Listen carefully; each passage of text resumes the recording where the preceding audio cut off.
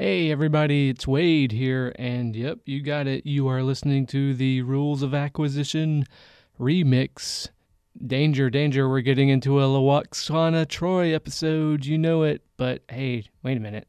This one we just might come out of it being okay. I haven't done one of these in a while. I feel like I relate to Lwaxana more as a parent now. No, I don't. That's not true. I'm not that old, but anyways, it's a Troy episode. It's like we said, this DS9 is a show with commitments, and one of those is to romance. But we'll talk more about that later. Anyways, listen to this pod. I think it's a fun episode, and I will talk to you more on the back end. Odo first says he and Nurse Chapel are in Turbo Lift 7, oh yeah. But later Cisco says they are in Turbo Lift 4. Oh yeah. What the hell, writers? This sucks. Oh yeah. It's time for the Nobody Follows Any Continuity show. Hello and welcome to the Rules of Acquisition, the podcast where we're going through every single episode of Star Trek Deep Space Nine, the greatest TV show. It will be. It will work its way to being the greatest TV show. It gets better. It's a great show. Yeah, it gets so much better. But I mean, I say like this is Move Along Home. It's already gotten a lot better from that standpoint. Mm-hmm. But whatever. Okay, I'll shut up now. With me, as always, is James Nolan. Hello. And Hugh Crawford. Hello, gentlemen. And I'm Wade Bowen, and tonight we are talking about the 16th episode of the first season. We're nearing the end of the first season. Ever so slightly inching forward. We've got 6 more after that. Yes. But we're looking forward to it. We have an episode called The Forsaken, which is the 16th episode, right? Yep, that's right. This originally aired on May 23rd, 1993. The IMDb description is as follows. Lwaxana Troy comes for a political visit and instead hounds Odo for romantic attention. Meanwhile, an alien probe wreaks havoc with the station's computer, leaving Odo and Lwaxana trapped together. This is actually a lot better episode than that description. Yeah, The Forsaken, or O'Brien Gets a Puppy. Okay, so the O'Brien episode is... the Lwaxana stuff is surprisingly good, right? Yeah. Yes. Yeah. Yes. Okay. Yeah, like we had a Q episode before. Again, Hugh's whole thing, this is a show with obligations. Yes. They had to get a Lwaxana Troy. Uh-huh. She's a major obligation. Personally, I liked that Q episode more than I liked the other one. A lot of other ones y'all did not, but I did. And I actually like this Lwaxana episode. I like this one a lot. I like it more than anyone. Well, no, but like it's got 3 plots. Yeah. The Lwaxana plot's fine. The other 2 are kind of awful. O'Brien's puppy, and what's the other one? The O'Brien's puppy and the Bashir has to kiss everybody, these ambassadors' ass. See, I actually liked, it's like, Bashir's something other than just like a swinging dick in this one, at least. Yeah. Yeah, that didn't bother me either. I liked that storyline, but the computer takeover technobabble plot. Yeah. That was so convoluted and so poorly done. Yes. Yes. I didn't quite understand. I didn't even understand that it was an alien probe until I read it in the damn IMDb description. Yeah, it is a little ham-fisted. They do it, and then they come back from like a commercial break, and then they say, it's like a life form. They don't really... Yeah, they didn't discover anything. They just all talk about it. They come back from a break, and they say, it's a life form, and then, all right, everybody understands that. Let's go forward. It's like a puppy. But even before that, I actually wrote down that I liked the technobabble. Oh, really?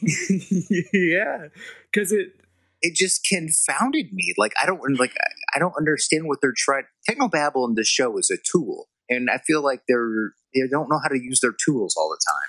Well, I think they tried to ameliorate it by having Avery Brooks walk around and like not understand it either. Yeah, like he's like, "What does that mean?" Okay, like, do you hear the differences between the computers? And he's just kind of like, I don't give a shit. Like, yeah, what? It's technobabble. O'Brien understands technobabble. This episode, the O'Brien plot is about 2 characters, O'Brien and the computer, and then later the puppy. But I kept getting distracted by his Bajoran chesty friend. Not distracted in that way, but it seemed like they kept trying to make her a character. And so at some point I thought, Oh, they kind of threw her in. yeah, and then I was like, is she just a background player that they're giving like more lines than Dax got in this episode? Yeah, that's exactly right. No, but I liked it because they set up that the technobabble, I mean, it was all very technical, but it set up what the difference between what a Cardassian computers suck. Mm-hmm. It was very technical, I'll give it that, but it's logical, it fits in with itself, and it's why he can't get it to talk to it, because Cardassians expect different things from their computers, and he's trying to make it be like a Federation computer that stays with it, that is a lot more efficient, and the Cardassians are willing to let things slide with efficiency as long as they can get more power, or if it can, I don't know, lock down things better. But the efficiency is not their concern. And there's probably a way to tell that story, but I don't know if this was the way to do that. Yeah.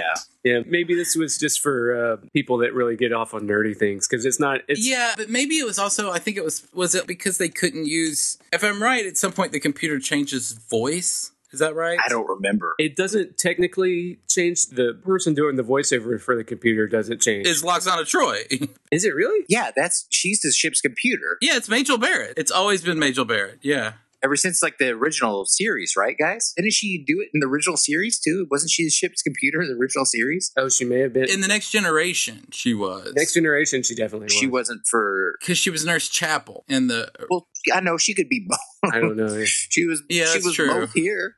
In fact, I thought that's why they had the storyline for when they had her for some reason. I don't know. Yeah, that's what I was thinking, is that they were doing it because at some point she talks to the computer and the computer doesn't answer. Because that'd be weird. And I think they were having fun with that, or trying to. Yeah. It was some sort of like knowing wink. I forgot she was the voice entirely, Yeah. but I didn't pick up on that. But that's definitely probably a meta thing that they threw in. Yeah, that's what I was thinking. So. But O'Brien says it sounds different. You can hear it, but he's the only one that can hear it because he's the one that's so intimately involved with it. Yeah. If I believe it, on the original series, the computer didn't talk; it just made that whistle. Yeah. Woo! And that's right. Yeah. Okay. It's nice to see that Miles has a work buddy he trusts. Yeah. I guess. So yeah, we open the first scene is Bashir and all the diplomats. Okay, can we talk about that scene a little bit? We have the pale Klingon with the Botox injections. I don't know what kind of alien she's going to be. Oh, and Abuzan, which are a very repressed people, but it just looks like a weaker. And Abuzon, apparently she needs a dildo. Like, that's what someone Yeah, right. Mott the barber told her. So The alien design on that was just like, oh, let's give him a forehead thing like a Klingon, but just not as much. They gave the Klingon, gave it Botox, that's what they do, man. lessened some of them wrinkles, and then just sent her on her way. It made her repressed instead of angry. She sort of looks like a Denobulan from Enterprise, but not really. I think it was just we're going to give you random Right. ridges. Yeah. Okay, but makeup aside, we've got 3 difficult Starfleet ambassadors. Now, Uh-huh. there's no other reason for them to be difficult other than to give Bashir something to do with the narrative, Mhm. right? Yeah. Yeah. Like, nobody ever unpacks why they're such assholes. And I don't even quite understand why they're there in the first place. Well, because that's how you get the Luxwana Troy, because she's an ambassador. No, I understand that they're like a narrative device to get Lixwana Troy there, but And then, whoa.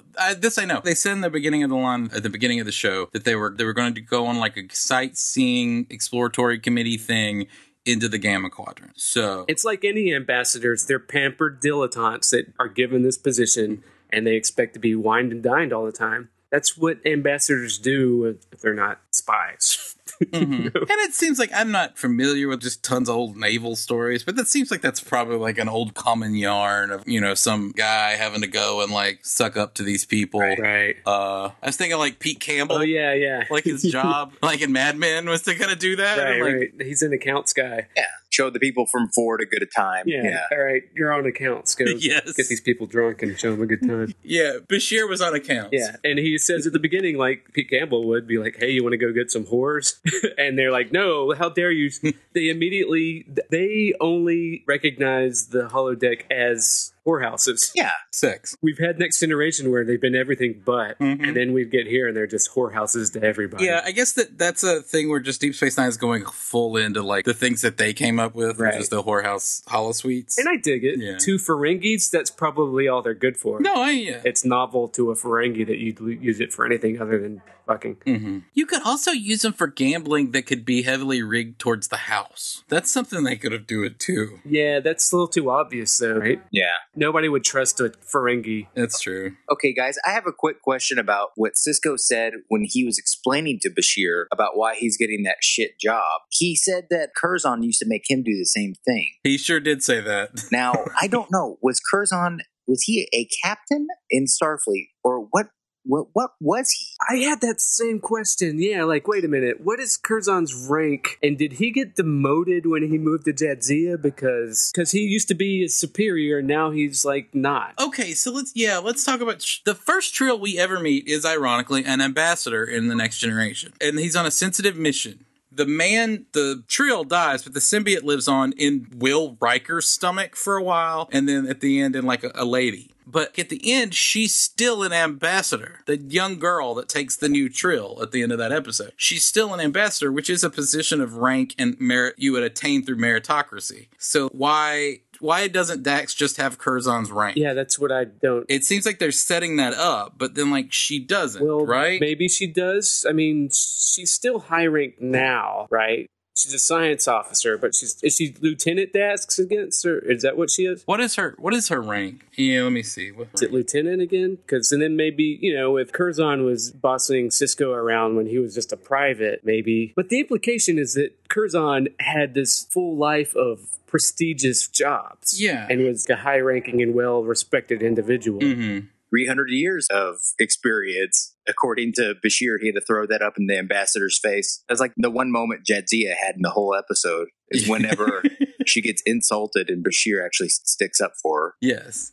She started off apparently she started off as an ensign and moved up to a lieutenant. So she's an ensign when Deep Space Nine starts? No, I think before. Oh, okay. Well, that's still weird. So do they demote? What do Trills, aside from that Next Generation, do they demote most of them? Or maybe Curzon, we don't know. Curzon Dax got into a lot of shit. Maybe he got demoted at some point. Maybe. I don't know. Or maybe left Starfleet. I don't think they thought it out, It's like they just made it up as they went along. They did not think it out well enough, that's for sure. Maybe she changed focus? Right, yeah, maybe. Maybe Curzon was an operations or an engineer and... Right, we have no inkling that he was in a science officer. Maybe to go back to that, you have to start over. Yeah, we'll say that. Yeah, and I doubt that Sisko would have hung around with a science officer or had occasion to in Starfleet. He would have probably been someone who was also in command level structure. Right. And Curzon sounded like he was in an ambassador type position when he was having sex with that woman. And yes. Oh, that's right. The long black veil episode. Yeah. So my favorite thing is that Avery Brooks just slipped in that he was fired from that job for punching a rapist. Right. Oh, right. Yeah. Oh, and the way he delivers that, he's so sly about that. He was like, it was just a little misunderstanding. Yeah. He's so fucking cool. Yeah, he's cool. Yeah. Yet again, they're just like, he just punched a rapist and lost his job. And I don't know. I like to think that the Federation ambassador, which is what we were talking about in that story, there's still rape in Federation. He must have been an admiral or something. He progressed into being a bad guy by getting too many ranks. Or like, I guess those Andorians could be handsy. I don't know. You're talking about Enterprise, which I haven't watched. Yeah, but there's Andorians. I forget what Andorians. That's my favorite. Sure, you're right. They're the blue ones with the antenna and the white hair. Only blue ones I care for are Mott the Barber's people. The Barber, which we need to find their name out at some point. So isn't it a little weird that the Ferengi have a cousin? Yeah, the Alien E. Newman cousins or whatever. Yeah. They look like Albert E. Newman to me. It did, yeah. I wrote down Alien E. Newman because he was ridiculous looking. Yeah, that was kind of weird. It stole her Latinum hairbrush band. Yeah, that she's had for 36 generations, which is a fucking long time. Right, and I thought Latinum was liquid. No, it's this bar. I thought the bars were gold. The gold pressed Latinum is you have the gold and the liquid Latinum within the gold. I don't know. Oh, shit, I think you're right. I think that's just sloppy. I don't know. Well, you could have, if you had a gold thing with liquid Latinum in the middle of it, you'd probably just call it a Latinum hairbrush. I knew we should have booked that metallurgist as our guest this week.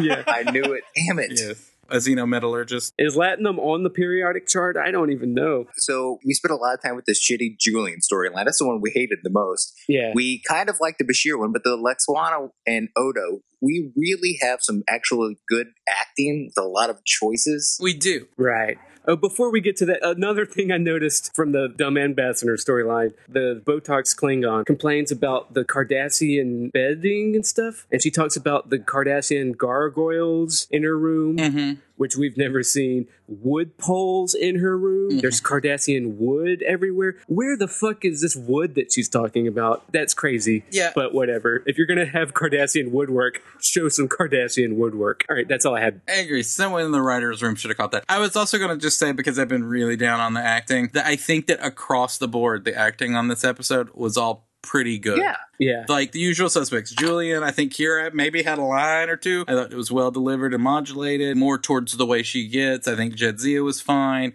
I think the car was ready for the trip. Yeah. For all of the main characters, and only Odo got a good car to drive. Yeah. Everybody else just had that weird puppy storyline and just a lot of technobabble, not a lot to do, but they were doing that fine. So across the board, I think that the acting may have gotten to a base level good, or where everybody's comfortable with each other. Yeah. And with being this crew on the show. They're starting to figure it out. Yeah. Like last week, James talked about the thing that he hated in TV shows where everybody's just like leaning around and it's just another sleepy day and some chaos happens. And then at the end of it, it's like, well, we're all back to normal. Yeah. This episode actually had one of my least favorite TV tropes, and it actually spun it into gold, which is the stuck in the elevator. The stuck in the elevator. I was like, we've had 2 full Star Trek series, and they've yet to do a stuck in the elevator. Oh. And here they do, and you think at first, oh shit, a stuck in the elevator. How do you get stuck in the elevator in the 24th century when you can beam shit off? Well, they figured out a way to around that. Yeah, I appreciated that after that episode way back when they're stuck in a shuttle bay or whatever, and they can't get them out of the ship, and they don't even try teleporting them. Like, come on. Yeah. Oh, yeah. I think I said that is fucking stupid. And here they throw away a line about how Cardassians have some reason that you can't do that. Like, okay, fine. At least you addressed it. Oh no, when they tried to beam them out, the puppy dog computer wouldn't allow it. Oh, yeah. And you're right. It wouldn't allow it. And then, they have a thing where there's some phase technology that won't let the energy, because it'll zap him if he tries to get through or whatever. And then later on, he's wondering, like, what are the odds of him actually getting zapped? Yeah, he's like, get me out of here. He's really wanting to get out of there. But what we have some Odo actually being vulnerable for once to somebody. He's never been in a liquid state in front of somebody that wasn't examining him for scientific purposes. And Lexwana Troy's strangely touching about it. Oh, yeah. Yeah. And we actually get to see some depth from her that we never got to see from Star Trek The Next Generation. She was very cartoony in The Next Generation. And I was really surprised to see. Yeah. Like, I liked her so much more in this. Yeah, that was just my point, is that we got to actually see some depth from her that we hadn't seen before. Right, because in Next Generation, all she is a foil for her daughter, who's more repressed, and she's like, oh, come on, you can be a little bit more loose and not as formal. Yeah, it's a long tradition of having like a tough guy that you give him an episode where he's got to be like vulnerable or soft, like that kind of storyline. And they're usually, I like those stories. Well, I mean, they're done a lot in westerns and stuff like that, where you have, someone who's like a knight in middle age, and so I think it's that kind of story. And he's got to show his soft side, and literally in this, Yeah, right. Soft, melty side. So one of the things I was going to talk, because I like the storyline a lot. I like it too. But one of the things that I was thinking of when I was watching it is how, I know, how old he is, but, how old is Odo? Because he has this romance, or sort of romance here in this episode. It's not consummated or anything, but it's a romantic moment. Oh, totally. With a fairly elderly woman. Right. I mean, she looks pretty great for her age. Right. It was actually, I felt age appropriate, like an age appropriate match. Yeah. But, okay, so not to get into spoilers, but later on in the season shows, he has a relationship with someone I'm going to say is in her mid-20s or late 20s. Right. And that always feels a little bit weird, too. Yeah, I was going to say, I like this romance. If they followed through with him in a Lwaxana romance and not the stuff that they get to later, I would have preferred that Yeah. so much more because That's what I was, okay, because Me too. I view it that same way too. I haven't watched those other ones in a while, but this felt so much more sincere and genuine a romance than that other one did. Mm-hmm. Yeah. So you have to go, like, do you feel like that maybe you're setting your age at, let's say, Renee Auberjonois' true age, which is probably a little bit under Majel Barrett's age, but It's comparable though. I can look it up real quick. I'm on that episode on IMDb. yeah, he was the candelabra in, like, Beauty and the Beast. You think of him as pretty old. Yeah. You know, like, he's a middle-aged, he's a aging actor while filming this. He's 8 years younger than she was born in 1932, and he was born in Yeah. 1940. So yeah, that's pretty good. Yeah. Yeah, I mean, he's got a son that's an actor who's in a lot of stuff, you know, who's not like a young kid, who's like an older, you know, he plays guys older than us. Mhm. His son does in shows.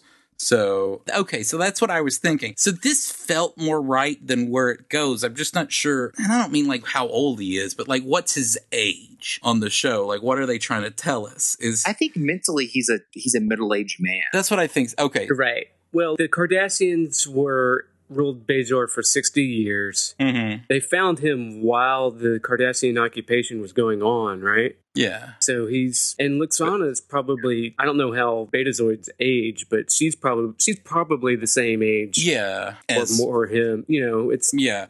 Let's say that she's Majel Barrett's age, yeah. which is Sure. 1932, whatever, like the math on that is. She was old enough to be married to Gene Roddenberry for like 40 years. Right. Like before this show aired. So I don't know like how, so that feels right to me. So but watching it made me feel that the other stuff that we have to go is a little grosser. Yeah, I definitely couldn't, Yes. you know, knowing what I know happens later, Yeah. I couldn't view it without thinking of that. And I was like, this is so much better, a romance. Yeah. It feels right and it feels righter. Yeah. Because you automatically think of Odo as older. Right. Okay. And just So that's like what I was thinking. Okay. And it's just so well done. Yeah. Like the intimacy and the actors are all doing a great job. She's doing a great job when she's like, when she takes her wig off and she's like, hey. That's a great scene. Oh, that's a It's really, a really great good scene. scene. Yeah. They have chemistry. It's almost a great scene that like Majel Barrett herself it's a scene where like the idea of actresses and like not wanting to seem unpretty in things, unless you're going for like like Charlize Theron and Monster or something like that. Right. But even then you're not vulnerable. It's still, they're putting prosthetics on her to make her look ugly. But the idea of a woman taking one of these, like a woman, Majel Barrett, not Loxana Troy, Right. taking off this wig and showing this sort of, like not the pretty display that she was at the beginning of the episode. That's a nice moment. Like Yeah. she said, like both were sacrificing stuff in the scene, and I think both actors were it's a really good scene. It's a scene that was so good it took me by surprise that I liked it as much as I did. Yeah, because you think, oh my God, it's Alexana Troy. Right. And I guess that's my point with the elevator cliche is that we've seen that in sitcoms and stuff all our lives, but that was the first time it was actually done well. Yeah. Right. It's like the bottle episode trope, but this one they're not in the bottle the whole time. It's more of a bucket episode. Bucket episode. Yeah. Also, they did subtle things with blocking and shoot and like where the camera was. Yeah, with him crouching down and whatnot. Yes. And her going down Mm-hmm. too. And there was a while that there was a 2-shot. I mean, so there was I'm going to say it was a sexual context and a vulnerable sort of intimate, let's say intimate. Yeah. And that it was shot in the way that like sexual scenes are shot. Right. Well, that's interesting because Like not sexy, not porny, but no, like but Luxana's whole thing is sex. She's talking about all these fucking Ferengis. Yeah, and, there's all these other things. Yeah. which is intimate, but then it gets really intimate when it gets past the sex. Yeah. When when they open up to each other. Right. That's part of what made it such a great episode, I thought, you know. Yeah, no, I agree. Yeah, it was like the directors realized that they were working in a visual medium again. Yes, finally. Finally. Because there's 2 shots that stick in mind. One of which is when they're both standing and she's older, and so she's like, I'm tired. And so she immediately goes down, and it visually looks weird. Because he's still standing. And then they go to them in a 2-shot, which it's her face and like his crotch in a 2-shot for like a while where they're talking. All of that is weird. But it's disorienting, and it's also like, it's weird to me. It's weird to Odo. So like, I feel like, and I'm sure it made me feel uncomfortable, much like it was making Odo feel uncomfortable. Also, when he's actually starting to melt a little and he's off in the corner and he looks like kid in the shower, like in a public shower. Yeah. Like he has that sort of posture to him. And all of that's really good choices, because that is sort of that's the same emotional state, like this is an intimate thing. He's kind of naked, or he will be. He doesn't want to necessarily share that with her. So it's all good stuff. I turn into a liquid every inch, but I can swim, and there's some good lines. Yeah, that's. Oh yeah, she's gonna get wet one way or the other. She just that was a weird. That's okay, but yeah, the swim line was weird in a way that that was a weird line to me. But you're right. One of my favorite parts of this episode is whenever Odo actually brings, and he rarely goes. Have you noticed that? Odo rarely asks for help from anybody, ever. But one of the few times he does, he goes to Cisco with his Lwaxana Troi problem. And Cisco says, I can't help you. Like, just get laid or, or just tell her you're not interested. Or tell her to go away. Yeah, just do one or the other. Yeah. That was a good scene. That was one of my favorite scenes. It was a very playful Cisco scene where he's like, what do you want me to do, man? Come on. Have they made it clear that Odo doesn't, and this is weird, I don't know how you would make this clear, but have they made it clear that Odo doesn't have physical pleasures? Yes. They did. He actually was telegraphing that to her when he was talking about food. Yeah. He says, I don't eat. This is not a mouth. Yeah. I don't eat. I think that was his way of saying, I don't have a dick. I could make a dick, but it's not a dick. Yeah. I can make one, but it's an approximation. Right. Well, and she says something pretty like... I haven't been with a shapeshifter. Yeah, they can be whatever shape I want, basically. You can have a big dick. You can have a big dick, and that's what I need. That's the subtext. Right. Yeah, she's like, I've always had the shape men to me, and now you can do the shaping yourself. They tried to make it better. But, Right. So they haven't made it clear that, he doesn't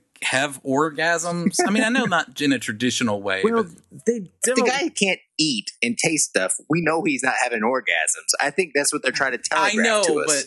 But he does have later on. They've already set up that he can have relationships, which is an implied just through Star Trek relationship that there's intimacy involved when he's talking about Klingon opera and how much he hates women for some reason about relationships. Yeah. So he can have romantic relationships they've kind of established, except you're still left wondering why he would at all. Yeah, and I get that he's lonely. I mean, the whole thing is that he's lonely because he's away from, he's a unique species that's not in touch with his species. Right. Which is another thing with him in Lwaxana, which is nice. He's like, I'm all myself, and she's, well, I've never cared to be ordinary myself. Yeah.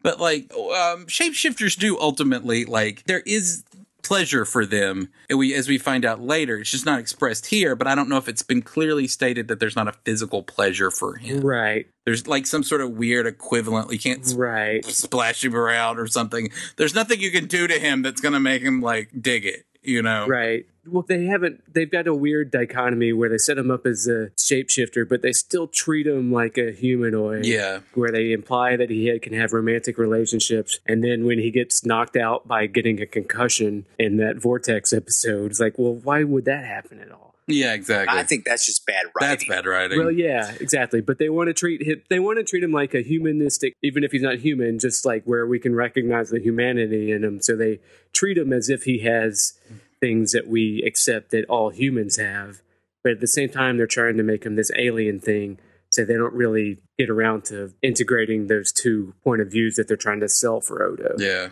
Also, we have a really good little backstory with Odo about where he, because I always said, I need to know more about, how he got to where he is. Yeah, and they do that, too. After they found him. Right. They do that where they talk about that they gave him to this Bajoran professor to sort of research and analyze, who he sort of looks at as a father, but it's not like a father because he didn't give him any there's a whole story there that they say. It's really good. That was the first time that we actually got any of this. Yeah. And even to the point where Odo used to try and make friends by doing party tricks, basically. Doing party tricks, and he speaks of it in a way as he was and I hate to use this term, but a step and fetch and changeling. Right. Just performing for people, and that was really hollow and empty and sort of, victimizing to him. And that's good. This show got better than it should have been. Yeah. In that elevator. Yeah, right. For for a Randy Lwaxana episode, this is actually pretty great. Yeah, they did stuff that we've been saying that we've wanted to see all year. Because her whole character up until this point has been, let me go try to seduce Jean-Luc Picard, Right. and my daughter is just rolling her eyes and putting her head in her hands the whole time. That's like her whole shtick. James, you got any background on this episode? Not really. I mean, like, it was just a written episode. It seemed like it was pretty. I mean, it's one of Renee Auberjonois' favorite episodes. They all liked. Michael Piller was the guy who wrote all of the robot or the computer shit. Okay. Yeah, Should have known. even to the point of taking a lot of pride into the shutdown sequence they tried is vaguely reminiscent to 2001. And I was like, you don't want to compare that to that it's like- cinematic scene in that cinematic masterpiece. You Don't try to put yourself on a level with that, buddy, because you're not going to match up. Yeah, because you were pulling chips out of a glow board. Like, no, it's not the same thing. Is he also responsible for the Ferengi Godfather homage? No. That was Ira Bear, right? That was Ira Bear, yeah. Oh, that was awful. I think Ira Bear at this point just owns Ferengi. So if anything really forward-putting is being done with Ferengis, he wrote the episode. He literally wrote the book on the book on Ferengis, yeah. He wrote the rules of acquisition. The book. Yeah. Yeah, so that's what I mean, there's not much on it. Like, I think people sort of deal with it as like a throwaway episode, but it's good stuff. Yeah, One of the things I have to this is something that I might know because I'm not a long time Trekkie and I don't like come from a family of Trekkies. Like I could imagine like there's a world like if I was one of those guys on Trekkies where I was raised by my dad was a Trekkie and I watched this with my dad, that there might be something about seeing Majel Barrett in a show was kind of just like a old Hollywood joy unto itself. Yeah. Like when Charo was on Love Boat or whatever. Do I have so much affection for Majel Barrett for being married to Gene Roddenberry and being in the pilot to start the first Star Trek, the major character that the network kicked off the pilot because she was a girl and she's been sort of stuck with the series, so she's always been within the fiber of the series. Am I supposed to like her, like seeing her? I think so. There's a certain amount of fan service. I think so. Yeah. Okay. Because I mean I don't, and I understand that that's a disconnect to me because I'm not in the. I mean she's a good woman. I don't want to see her ill will. Yeah. I mean it's not like I hate her, and I love her in this episode. I think she's really great. Right. Well, like my whole thing, I grew up watching Next Generation, and this actually, as a kid, actually first seeing her was like more like, oh my God, another Lixana episode. Because she's just one note in all those Next Generation, and it's like, look at me be the horny woman going after Picard, and he's not for it. Basically, she's Pepe Le Pew. It's Mrs. Roper in space. Yeah. She's Pepe Le Pew in all the Next Generation stuff. So I was like, oh, great, here we go. Now, Odo is the cat with this paint down its back. But actually, it's a good release from all the Next Generation stuff when it's just about her and not her relationship to Picard or Troy. It's shenanigans. It's actually my favorite episode with that character. Oh, yeah. No, this is good stuff. And that's when I was like, my wife's dad is a Trekkie. Yeah. And she grew up watching all this. And she didn't realize until I was forcing her to watch one of these documentaries on Star Trek that she was like, oh, like Lwaxana Troi, it was married to Gene Roddenberry. And I was like, yeah. Like that's why they kept trotting her out. Right. It's like I didn't know that as a kid either because you're a kid. Yeah, that's what I was wondering. Did you know? I mean, because I watched all of these as an adult. I knew it as a kid because I had an aunt that was a Trekkie that I watched this with, and she pointed all that stuff out. Oh, okay. And that she was in the original pilot and all that stuff, yeah. Yes. Yeah. I mean, this is the kind of thing where I could go over to my aunt's house and she had the Star Trek encyclopedia on her shelf that you could just pull stuff down. And oh, wow. Yeah. She was deep back in the days when you had to buy stuff. Like Kurt Spock 1992 sticker on the minivan. I remember that. Okay. She was in the wars of which one is the real captain, Picard or Kirk? Oh, yeah. Probably. Not my captain. Yes. That's not my captain. That happened. That's a thing that happened. All right. So we all agree we like the Lwaxana Troi stuff. Yeah. Then we have the other ones. Do we need to say much more? No. Bashir saves the ambassadors, and then they all like him. Yeah, and he's not I think this is closer to the Bashir we usually get. I think so, too, yeah. Which is kind of like a hapless, tough shit keeps happening to him kind of guy. Right. And he just kind of weathers it. That seems to be like where they settle later, instead of just being a total asshole. Right. I think he actually used the phrase frontier space again. He did. Yes. He did. Yeah. I like that it's a covering his ass, too. Kind of snorted.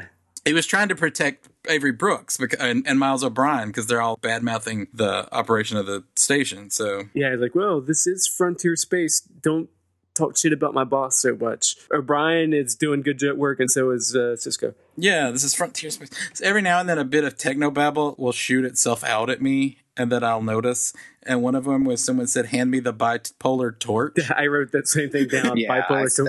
And I was like, are we sure can we trust it to take its meds? Sometimes it's hot, sometimes it's cold. Just leave it alone, okay? But like that's a term that wasn't used a lot in 1993 and now is for something totally different. No, so it wasn't. I think the diagnosis was manic depressive back then. Yeah. So hand me the manic depressive torch. No. The only other thing is this was the second episode in a row where there was a bit of fireball shooting down the hallway. Oh, yeah. Other than that, nothing. Then there's that, and then O'Brien figures out how to... There's a probe that came through. Oh, we didn't even explain it. There's a probe that came through that looked like just a probe, but it had like a program in it that turns out to be an alien intelligence, but it's just a program. It takes over the station. It's a puppy, and it makes the Cardassian computer work better, except it doesn't like to be left alone, and then it starts fucking shit up.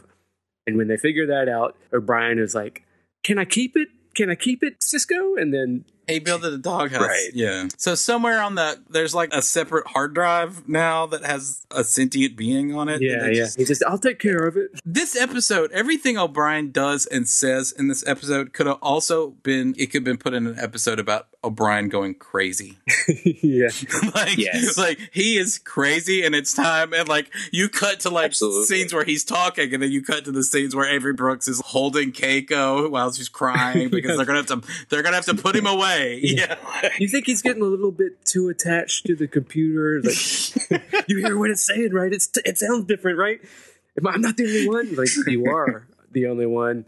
Someone give him some meds. Yeah, we need to get the bipolar torch up. Right. Yeah, like that whole time I was like, why are they writing it this way if it's not like they're not trying to lead me down that road to think that maybe O'Brien went crazy. Yeah. But they're writing all of it in a way where he's just crazy. We need a dog. We need a dog house. Yeah.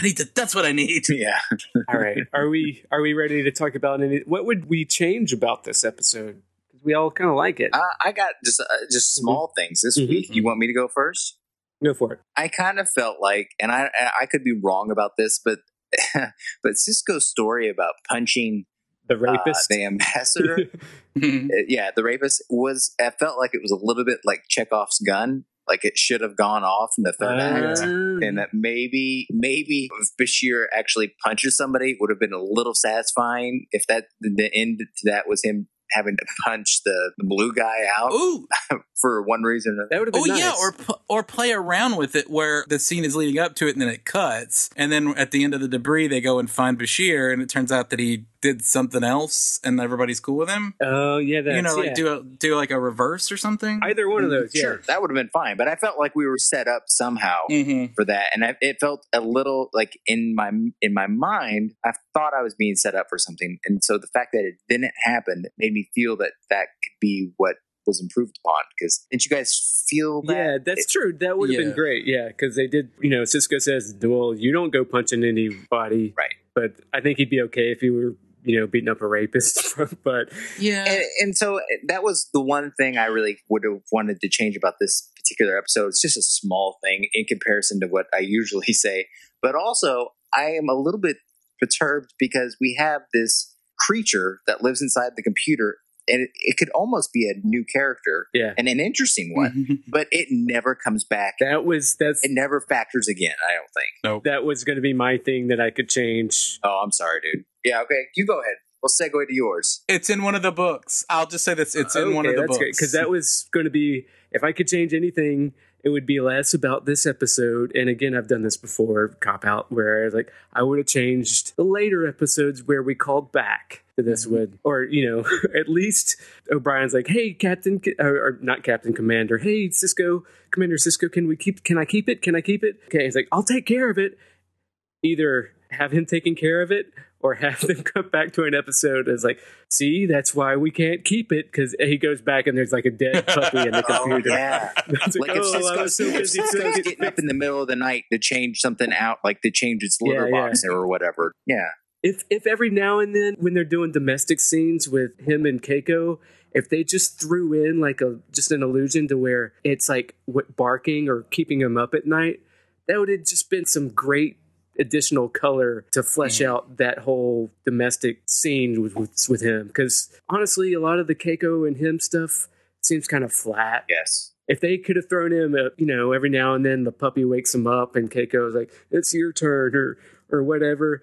That would have been lovely. I would have liked it, whatever. But, and then also, since I'm doing a cop out and saying what I would want to be different later on, I would have called back the Odo Lwaxana relationship instead of the one that they settle on later. Yeah. Keep bringing her back. I think ultimately maybe Majel Barrett was in poor health. Yeah, like I was going to say, when did she pass away? It was maybe before the show was over. But I think she was struggling with leukemia for the last years of her life, so I don't know.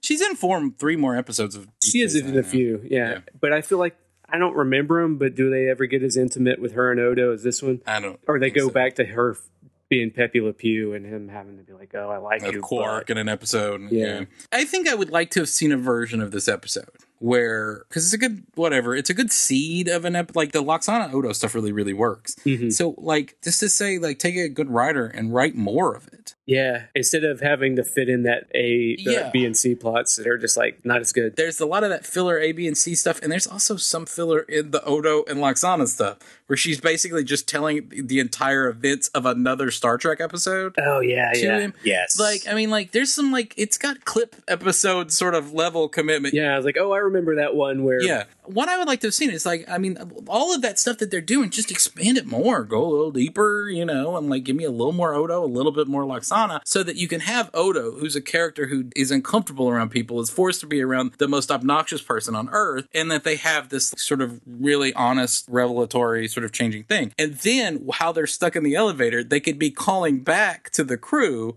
about what's going on, and it could seem like that's where you could add humor, where it's like an increasing level of craziness whenever it cuts back. Mhm. Like the first time it's like, no, it's fine. We're going to have it fixed in like 5-10 minutes, and like use some technobabble. And then you go back and like everybody's like sweating, there's like a lot of problems, but you're still stuck on the elevator once you get them to the elevator. And then by the end, like people are on fire and like crazy shit. And then by the time they cut them out of the elevator, they're all like soot stained and stuff like that, where like everything got out of control, but you don't actually have to tell that story. oh yeah, It's just a backstory. and that's all in the background while they're in. Yeah. Just make a bigger bottle episode. Yeah, like it's all about the elevator. Yeah, yeah. And what's making them stuck in the elevator is this big story with like lots of crazy shit, but you don't have to deal with it. Yeah, Because it's background. The B and C plot are still there. They're just not seen. Yeah, or they're played for comic effect by the extremity of when they call back and the cut scenes. Right. That's the kind of thing, like, if the writer's room was more nuanced, they could write that all out and then realize it's better if they don't even show it. Yeah, that almost seems like something like Community would have done. Yeah, yeah. Where you call back and like each event is like this is a more serious show, but play it for laughs. That would have been great, actually, yeah. Yeah. Because I love that stuff going on in the background that you have to figure out. Mm-hmm. I feel like they don't trust especially going back to, this is 1993, 94. Yeah. I don't feel like audience would have been trusted enough to figure out all the stuff behind. I think that Michael Piller is probably, left to his own devices, is a pretty good writer. And I think that Ira Behr is too, or at least an interesting writer. Mm-hmm. I think they know how to write stories, and I think they know how to put them together. I don't think anybody else on this first season writing staff is worth a damn. Oh, wow.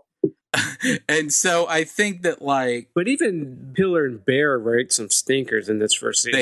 they do. This show is troubled from all kinds of misfocus. Yeah, like the way that I figured they do, they get submissions unsolicited and then they just pitch them to the writer's room.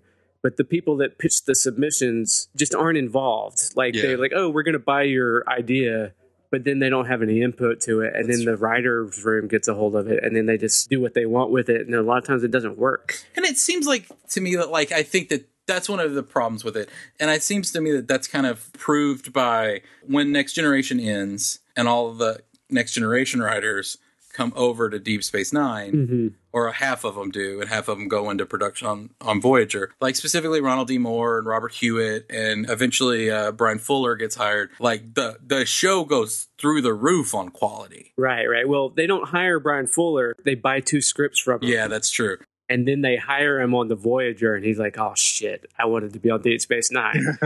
Oh, wait, he wasn't writer's room on... No, like, I mean, I listened to a whole thing with him. He likes Deep Space Nine a lot more. Yeah, no, he was friends with Ronald D. Moore. Ronald D. Moore quit Voyager and made a huge thing about it. Right, because the way that they treated... About the way they treated Brian Fuller. That's what happened. He sold 2 scripts to Deep... I mean, we'll talk to this when we get to him. Yeah. But he sold 2 scripts to Deep Space Nine, so he was a guy they knew, and then they were going to hire him on into a writer's room, and he knew it was either going to be for Voyager or Deep Space Nine. And he was hoping they got him on Deep Space Nine, but they put him on Voyager instead.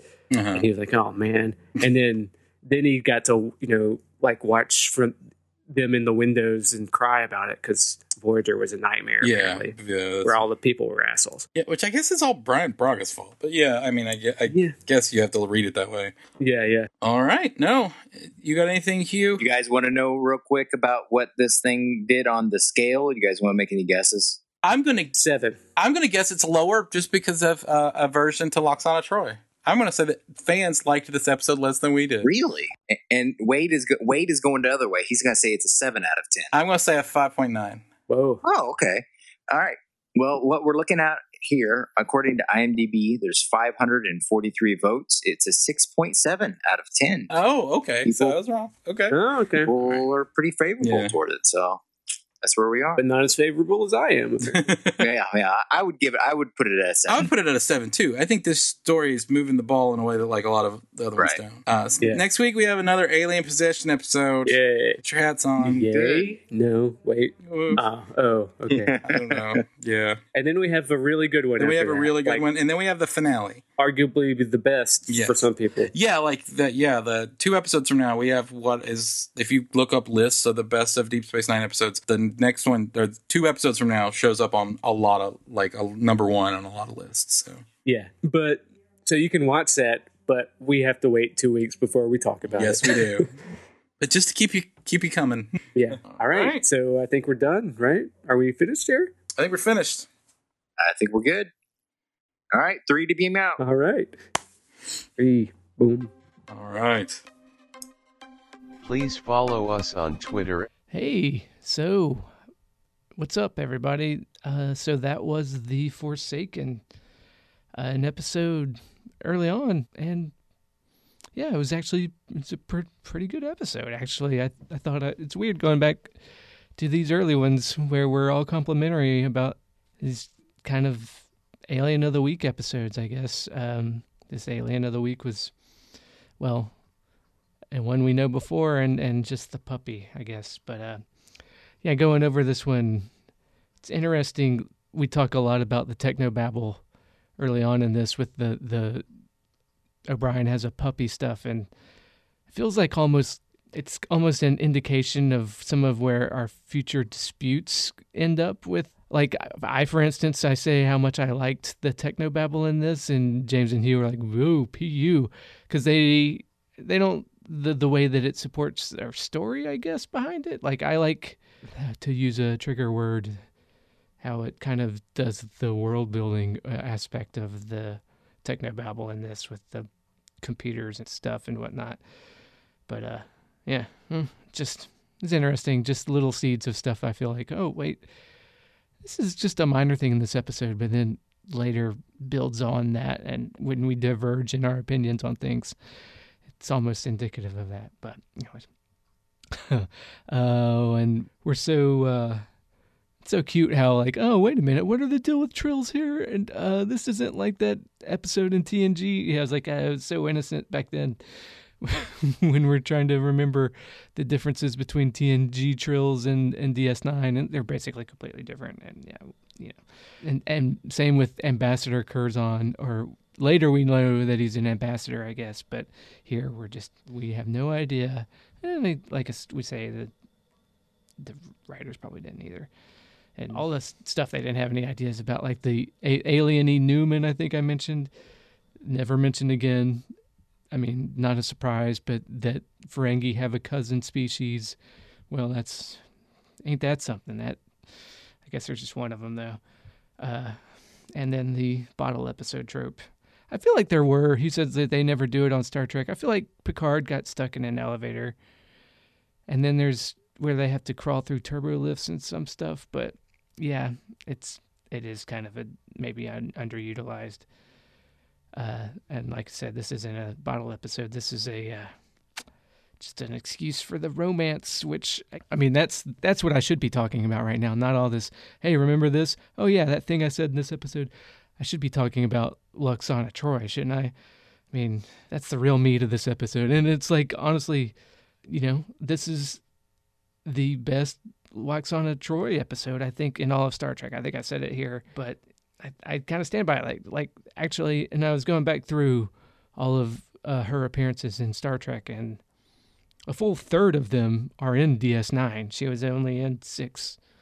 She's in 9 episodes of Star Trek.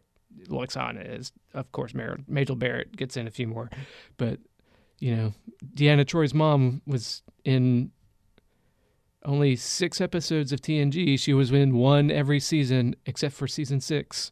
But I still think this is, I mean, of the DS9 appearances, this is for sure the best, dare I say it, the only good appearance of her in any DS9 episode, because the other 2 are Fascination and The Muse, and less said about those the better, I think, right? But in this one, it's good. I mean, in the show Bible that they wrote before DS9 really built on its own lore and legacy upon itself, the show Bible, like I think we mentioned, she was supposed to be like a much more major kind of love interest for Odo. Like, clearly Odo was going to be the cat with the paint down its back, as it were, for her Pepe Le Pew. But like James said, like perhaps her health didn't really lend itself to that. And also those episodes with her were bad. But this one, I mean, again, I have to say the best romance. And if we're going to talk about Odo and romance, I guess looking back, if this is a retrospective on going through DS9, you just got to compare it to spoilers, the Kira relationship with Odo.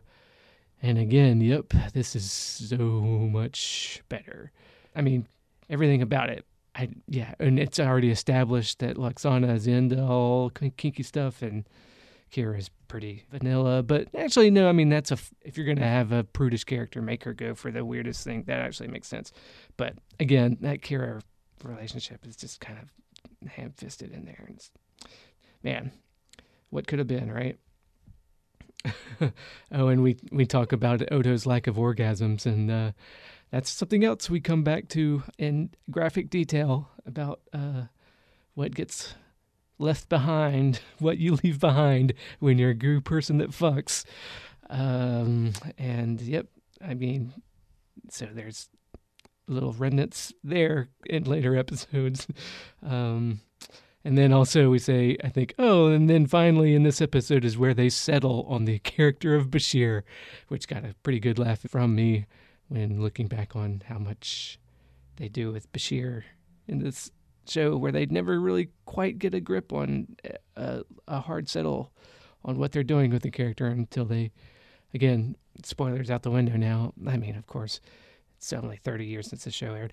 He's a Khan, and yeah, frontier space he brings up. And which brings me to, I think I've said before, how much I love what I would change about this episode. There's something to be said for this. Like, even in an episode, we are all pretty complimentary. We actually really like this episode. We think it's good.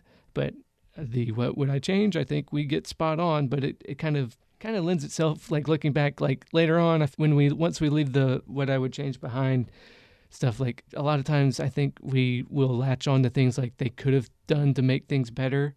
Like, there's a lot of things, especially in the last season, that you could have done to make some of these plots better in the last 2 seasons.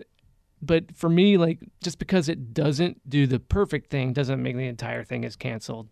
even in some of these episodes where, like we get later on where I'm saying this is a good episode and the guys are fighting me so hard on it, which, I mean, it's hard to account for. I don't know. I mean, I'm not the pure barometer of what's good, even though I try to be on that Picard show, if you're paying for CBS All Access, but that's a whole other podcast. I can hardly wait for, and that dead puppy. It's a shame they didn't bring back that puppy in the machine, and a dead puppy. Yeah. Not to be confused with the sad puppy, which is a thing that we don't like in sci-fi.